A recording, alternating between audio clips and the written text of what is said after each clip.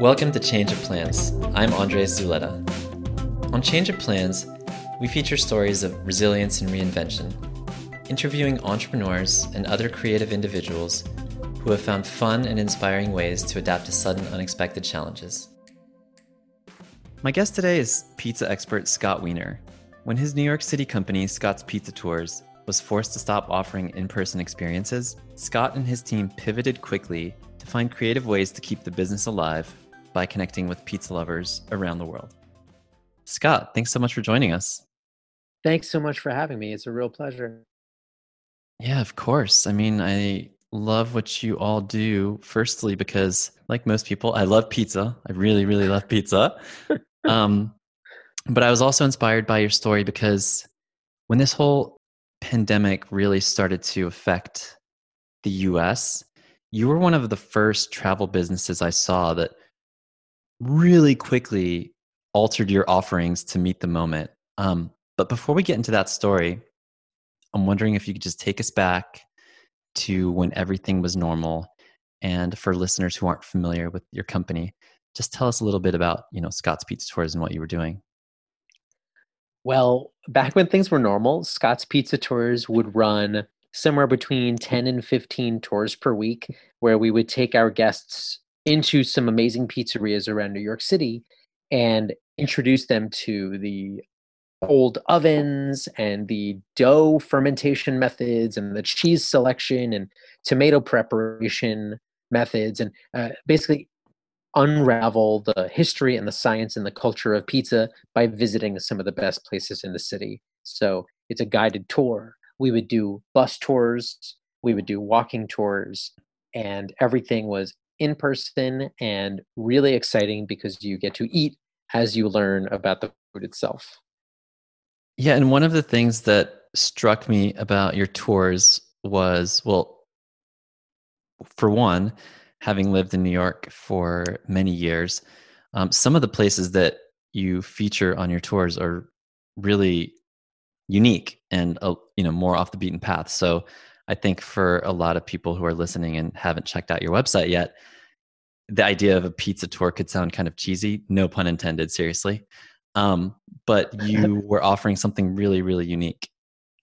Yeah, it was really important for me from the very beginning that this was not a tour in the way that you might think of a tour that's for tourists and that excludes people who already know enough that don't need it. This is really the use of the word tour is just because I couldn't figure out a better word for it. It's really an experience. It's more geared toward locals than anything because it's all about understanding the pizzerias that you have in front of you. And we tend to, living in New York, as you know, you tend to have your local pizzerias that you go to near where you work and near where you live. And in between, everything else is an adventure. That was in normal times. So obviously this whole thing happened gradually, but was there a moment when you realized that you were going to have to change your business model if you wanted to survive? Yes, and it's funny when you say it happened kind of gradually because from my perspective, it happened so fast because in the beginning of March, I was in Maryland for a few days teaching with a couple of pizza makers at a place called Pizza University, which they run classes for new or prospective pizzeria owners. And I remember being there while everything was starting to change around the country and travel was starting to be restricted. And by the time I got back to New York that weekend, everything was shut. That was the first move. It's just to let everybody know that we're tucking it away, and there was really nothing else we could do right at that moment because we didn't know how long things would last. So it took a few days before I realized that we'd have to do something in the interim. And my first decision in terms of putting on online events or contact free events didn't have anything to do with long term. It was all totally, well, at least we can do this right now. None of it was done with the long term in mind. And actually, the very first decision was, oh, well, we might be shut down for a few weeks. Or really, at first, I thought maybe a couple of weeks. And I said, Yeah, exactly. You know, it's all funny now because it's been months, but at first I thought, well, now I have this great opportunity. I'm finally going to, after 12 years, redo my entire website. And it looks That was great, the by the way. Oh, thanks so much. That was decision number one. It was just like, great, all right, let's use this time to redo the website when there's going to be little to no traffic going. And so we did that. We got the new website up in a few weeks, and then the next thing that we did was, well, I said, well, we may as well start doing something online, like do some cool lectures or things, because on the tour, as you can imagine, people are more interested in the food than they are in talking about deep history. I can give them some history, but we got to get to the food. Now that we couldn't do a physical tour anymore, I was sending emails to all my customers who I had to cancel their tours and saying, well, I know you can't do the tour, but we're going to do these really low priced, in in-depth history lectures online. So you can sign up for that and do it from home and at least get a little taste of what you would have had on the tour from that. And that was really cool because I get to explain all this primary source research that I do about pizza history in New York and beyond, and all this cool science stuff. And we also started adding some pizza making classes because I get so many questions about pizza making. So we just said, you know, I sent out emails and texts to a bunch of friends and said, what online video platform is the one to use? At that point, this is crazy to think about this, that at that point, I had maybe barely ever touched or heard of Zoom, which now is Mhm. ubiquitous. But I remember everybody saying, "Oh, well, it's Zoom. That's the one to do." And so I just started putting up things and figuring out how to use it on the go. And that was all done by the end of March. So, like you said, it's been a couple of months, and from looking at your website and your social media, it seems like you have a bunch of different types of online classes, virtual experiences. Which one, or which one or two have been kind of the most impactful, just business wise? Well, none of it has really been great business wise. Like we're not going to sustain the business on any of these, and I don't think that the virtual online event is really something that a business my size can sustain and that can keep us going. I think it's good for the time, and the things that have been working the best have been so different from what we do normally, that I think that's what makes it so interesting and so viable, because it doesn't take the place of our tours. But these weekend pizza making classes have been by far the most successful thing. And that's a two-part class. Part one is on Saturday, where we make dough. Part two is on Sunday, where we bake it, where we learn how to stretch, top, and bake it. And you can sign up for one of them, or you can sign up for both of them. It's really fun. It's about an hour and a half long, and we get a great group of people who sign up. It's a range from people who've never touched flour before to professional pizza makers, and they might be a pizza maker of one style. And then when they see what I'm doing at home, they're like, "Oh, that's totally different from what I'm doing, and I kind of like the way that looks." And the way he's describing it, maybe I can get something from it. And the thing that you know from cooking is anytime you see anybody else do it, you learn something. Yeah, it sounds amazing. Just hearing your tone, I mean, you sound calm and positive, but you were mentioning how none of these ideas would really sustain your business. So I'm just wondering, how you see some of these ideas evolving into the future. And, do you think that any of these new projects that you've started in this unusual time will persist alongside your normal offerings in the future? Yeah, I do think that there is a high likelihood that we'll have some kind of an online course component at some point, because we're able to use those lectures to complement what we do in person on the tour. Where again, I can't show somebody blueprints of a coal-fired oven on the live tour just because it's a bunch of people who Yeah. want to eat. But online, I can show you archival photos that aren't published, and I can show you blueprints that I found in the archives of the city, and all that stuff is so cool, and it's so much more niche than an already niche tour. And I think that we'll definitely do that. Like everything right now has been testing. Every single thing that we do is a test. Like I started almost immediately. I'm actually looking at my calendar right now just to refresh my memory of what the heck happened. And I see on March 23rd, I kicked off a daily starter making program. So on Instagram at 11 o'clock every day, I would I would do the next step of maintaining or building and maintaining a sourdough starter, Hmm. and that was great. So I might start doing a like a starter making class online where every day it's a 25-minute class and you sign up for a 10-day subscription to it. And I'm really exploring the idea of subscription video where you can sign up for the starter making, you can sign up for a pizza making component, you can sign up for a pizza history lecture series, you can sign up for, you know, pizzeria owner interviews. Like I might have fun little segments like that where it's really low price, but it's just something that you can have like you have your Netflix account. Well, maybe for $5 a month, you have total access to whatever recurring pizza content we've got going on. Where do all these ideas come from? Because, for a lot of people, and I'm sure yourself included, the past couple of months have also had a lot of stress and uncertainty. So when things are so up in the air, how do you find yourself being able to not just come up with so many different ideas, but actually implement them? Well, I think that everybody deals with these things totally differently. And the way that I tend to deal with the drama and the stress of all of it is I try to immediately come up with solutions. So this is the time where I do come up with ideas is when there's trouble because in some way there's ultimate freedom to being in such a bizarre and uncertain time. So the expectations are really off from what they were a few months ago where it used to be like, oh, your business has to consistently grow and that's how we know if it's successful. And right now, the expectations aren't there. So it's like, okay, great. We have this freedom to do whatever. And I just try to ignore the stress of, well, I need to I need Mm. to pay my bills. That's the tougher part. But there's tons of opportunity out there and I've never really have time to explore those opportunities. And right now it seems like if I have nothing else, it's there's time. So you were talking about how the expectations have changed. And I mean, how do you measure success currently?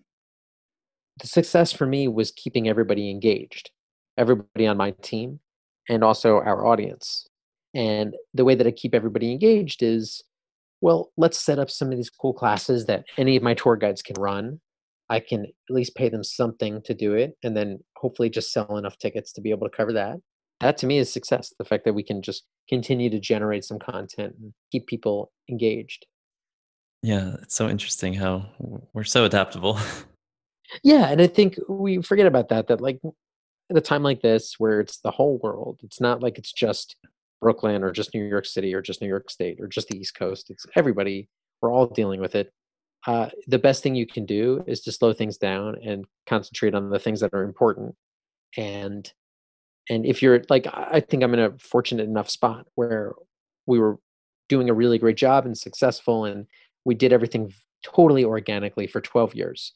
And now having to pause is the first time I'm really noticing, wow, did we have it going really well? So now it's not about, okay, how do we snap right back to that point? It's more like, okay, how do we change things? What are we? We're not just a tour company. We never really were. We're a pizza education company. And we can do that without running a tour of 30 people in a school bus every Sunday. I love the idea of pizza education. Yeah, and it's funny because it sounds so silly, but we do these lectures and people after the lecture that's an hour and a half long, people want to sit there and continue to talk about it. And it's like, yeah, of course we can. There's little subcultures for everything online. And pizza is, of all foods, the thing that most people can agree on that they enjoy. And it's also the thing that most people don't understand the depth of what makes it interesting, that there's Mm. history, culture.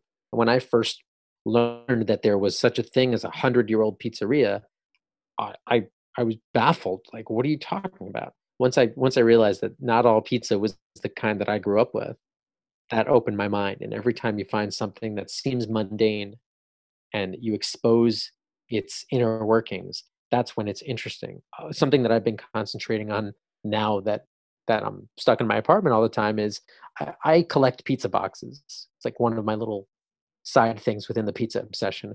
And I also happen to have a Guinness World Record for my collection of pizza boxes. And this has given me an opportunity to share that collection with video conferencing to whoever wants to see it. So I can do little fun events every once in a while where I feature the collection. And why not? Like that's not part of my tour, but it's a way to keep the audience engaged and let them know, oh, here's a cool way to see what's going on in my apartment with this collection of pizza boxes that maybe you read about, but you only looked at it when I showed it to you on my phone on a pizza tour. Now I can show you all the boxes. They're all cataloged, they're all photographed, they're all clean, they're all safe.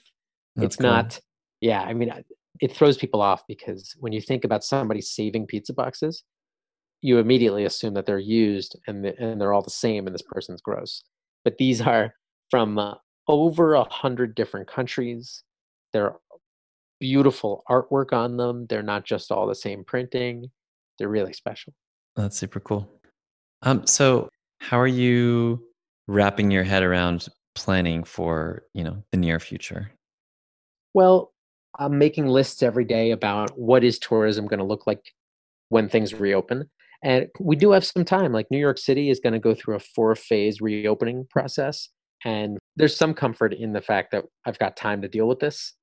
And also I know we're talking about pizza tours and all that, but right when this all hit, I started concentrating pretty deeply on another thing that I work on, which is a nonprofit called Slice Out Hunger.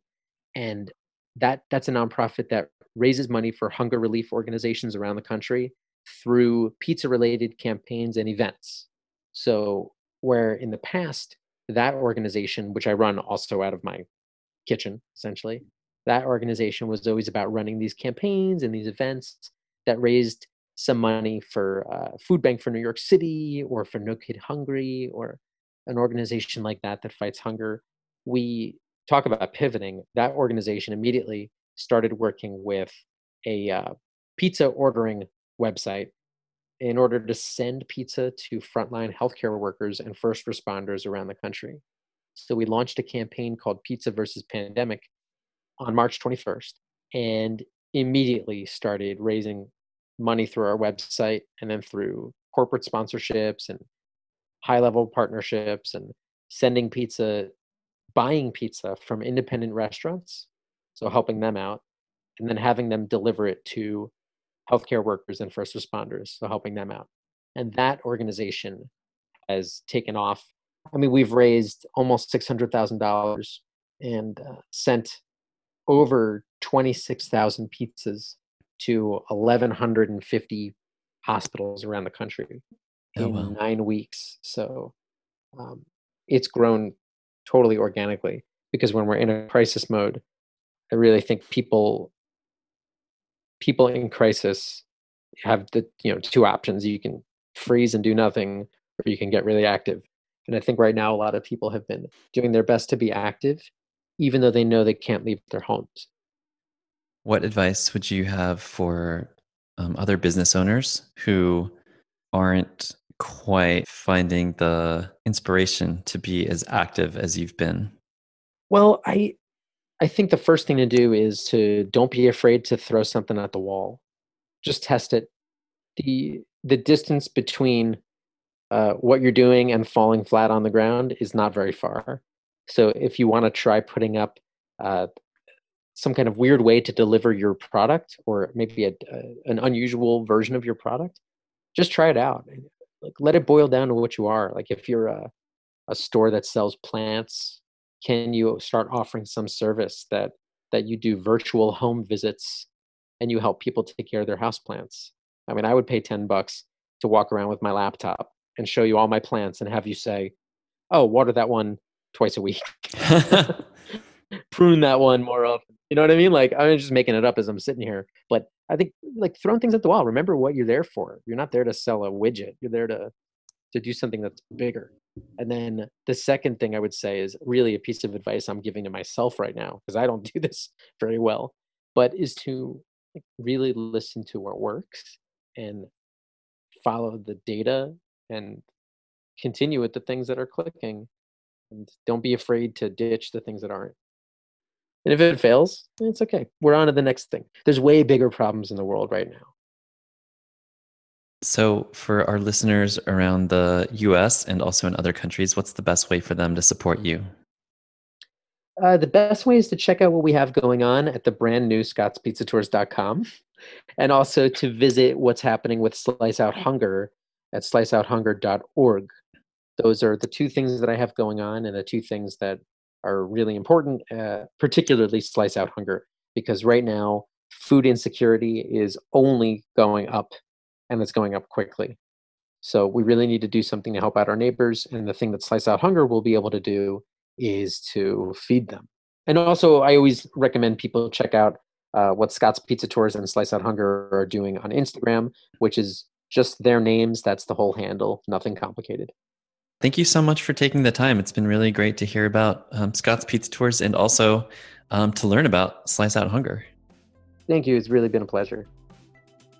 Check the show notes to learn more about Scott and the great work he's doing at Scott's Pizza Tours and Slice Out Hunger. If this episode inspired you, please share it with a friend and leave us a review wherever you listen to podcasts. To learn more, visit changeofplanspodcast.com. That's all for today. Thanks for tuning in.